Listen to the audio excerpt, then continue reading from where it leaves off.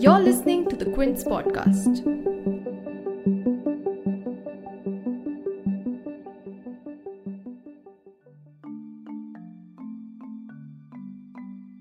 The Supreme Court's recent verdict on the much-awaited AGR case has gotten experts worrying about Vodafone Idea's survival. With a massive due of Rs 58,000 crores in adjusted gross revenues that is owed to the government, will Vodafone Idea sink or swim? The verdict on AGR for the debt-laden telecom companies, including Bharti Airtel and Tata Teleservices, may have struck a middle bargain by allowing a 10-year timeline for the telecos to make staggered payments for these AGR dues in concern. But if for Airtel, the ruling gives a decent shot at survival, for Vodafone, it's looking like a choice between merely surviving or shutting shop. Why is the ruling not looking favourable for Vodafone Idea? Why has it come to a point of mere survival for the company? And if it fails to survive, what could be the implications of that in the market? You're tuned in to The Big Story, the podcast where we dissect the headline-making news for you. And I'm your host, Shorburi. AGR is what telecom companies pay the government to share a percentage of the revenues as their license fee and spectrum usage charges. According to the Department of Telecommunication or the DOT's assessment, operational and non-operational companies together owe the government a total sum of Rs 1.47 lakh crores in AGR dues. But why there's been a 15-year-long conflict between telecom companies and the DOT over AGR is because of the difference of opinions around what the AGR should include. The government said that the AGR should include income from both telecom and non-telecom operations, with the latter including all assets, deposits, charges, taxes, and more. The operators, on the other hand, argued that AGR should only include income from telecom operations like calling or data usage. But what came as a big blow to telecos, even as the telecom sector was struggling, was the Supreme Court ruling from 2019 that favoured the DOT and ordered for the companies to pay up their dues. That payment was supposed to be made by 17 March 2020, as per the order, failing to do which, the court had warned that there would be contempt charges. And it's Vodafone that is the most impacted by this order, followed by Airtel. Now, Bharti Airtel has cleared more than Rs 18,000 crores from its dues, but Vodafone Idea, which has been stretching its funds out thin, paid only Rs 7,000 crores so far. So that means there's still a liability of close to Rs 50,000 crores. But did Vodafone have the money to pay the dues by 2020? They expressly said no and sought for a 15-year extension to be able to pay it. Even the government, in fact, asked the court to give the telecos 20 years to pay the dues. But the bench of Justices Arun Mishra, S.A. Nazir and M.R. Shah allowed for a 10-year extension for a staggered payment. That'll begin from 1st April 2021. The annual installment payment date has been fixed on February 7th, and as per the order, the companies are required to pay an upfront payment of 10% of the dues. So while some believe that this is a fair extension period that gives Vodafone time to cobble up some funds, most agree on how this company is looking at pretty tough years ahead where its survival may be at risk. Speaking to the Quint, Sunil Jain, the managing editor of Financial Express, explains why Vodafone Idea is in a tough position at the moment. One thing is very clear, that this is not closure, because while some people in the press have said, and even some of the advocates have said, that a 10-year period that the Supreme Court has given is actually welcome for companies like Vodafone. Vodafone is on its last legs now. Now it is trying to raise money. It may just survive. It will be a very weak pair if it survives.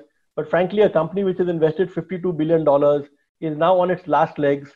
So this is a very sad situation to be in. But it's not just the due itself that has thrown the telecos in deep waters, especially Vodafone. Again, it's come down to a debate on what all the dues are including and whether it's fair to do so. For instance, the government has argued that the companies owed not just the principal amount but also interest and penalties on the dues.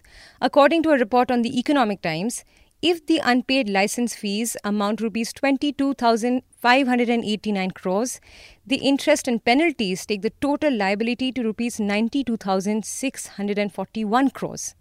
And the court backed the government on this. Secondly, there isn't even a full agreement between the DOT and the companies on the calculations of the dues. If we look at only Bharti Airtel and Vodafone's dues, as per the DOT assessment, Vodafone Idea owes Rs 58,254 crores. But Vodafone Idea's self-assessment pegs its total dues at Rs 21,533 crores, and Bharti Airtel's own assessment of its dues come to Rs 13,000 crores approximately. And again, the court did not relent to these factors.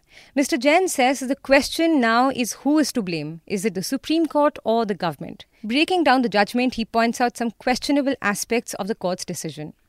The question is who is to blame? Is it the Supreme Court or is it the government of India? I think the Supreme Court and the government of India had to share the blame to a large extent. And let me explain to you why. The issue at the crux of this is what is revenue. So, for example, the telecom companies argue that when they put money in a bank account and they earn interest on that, the interest is not revenue, so they should not pay license fee or spectrum usage charge to the government on that. The government said that no, even the interest that you earn in a bank account is revenue.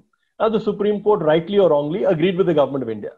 But the point is that till the Supreme Court gave its judgment on what was revenue, in 2006, 2007, 2011, and even as late as 2015, various courts, whether it's the High Courts or the TDSAT, various courts said that the telecom companies were right.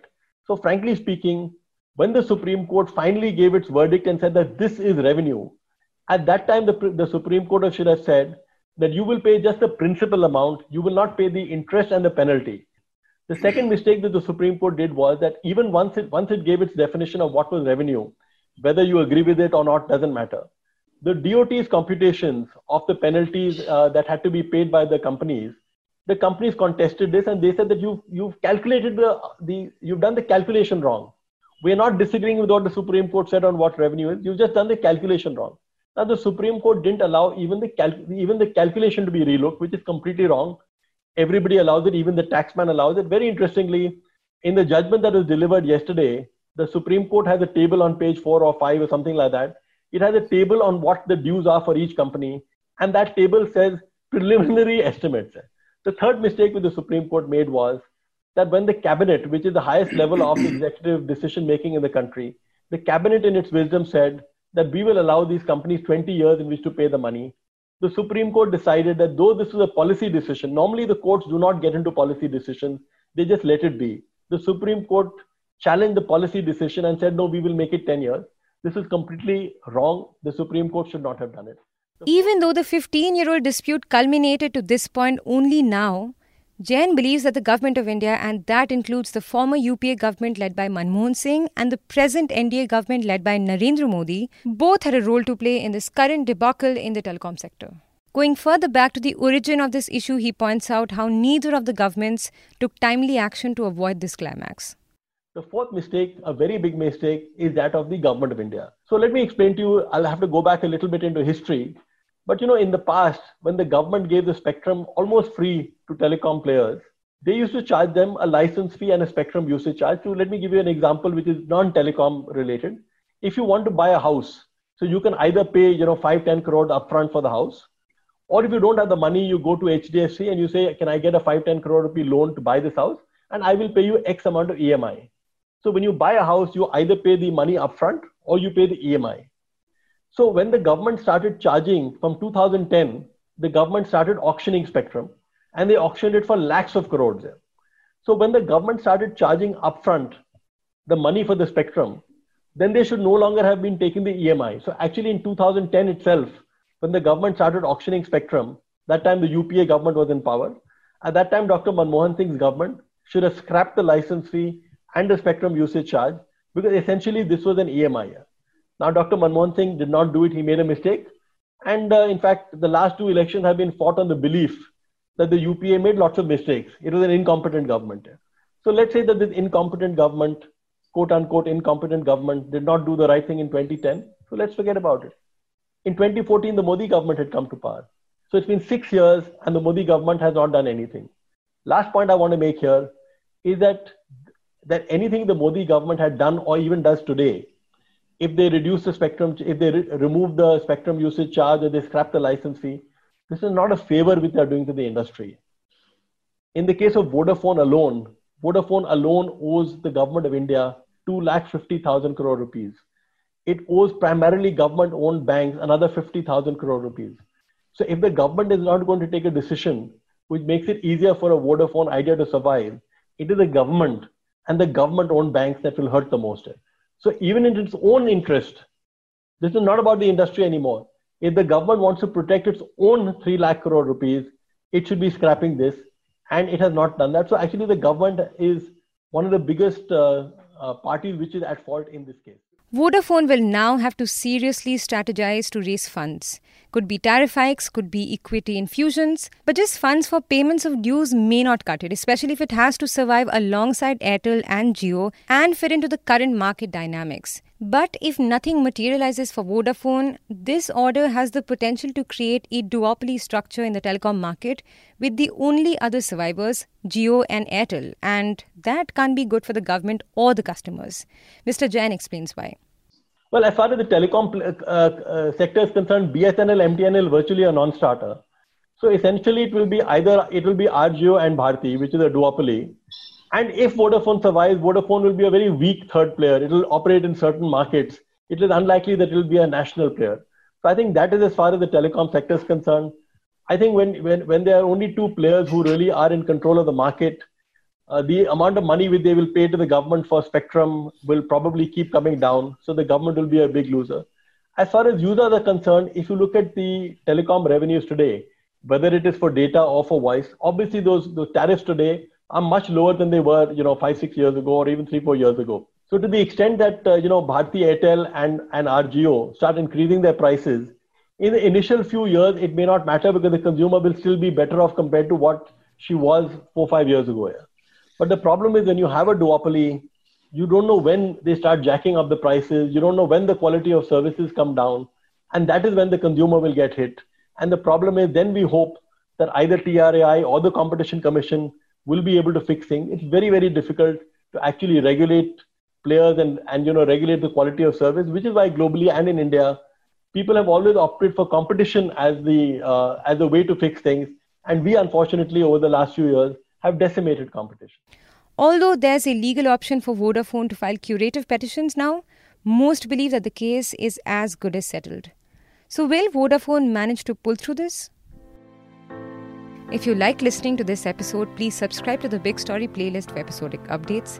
We're live on Apple, Google Podcast, Spotify, JioSaavn, and most of the other popular podcast streaming platforms. For other podcasts, please log on to the Quint website and check out the podcast section. For any feedback, shoot an email to podcast@thequint.com.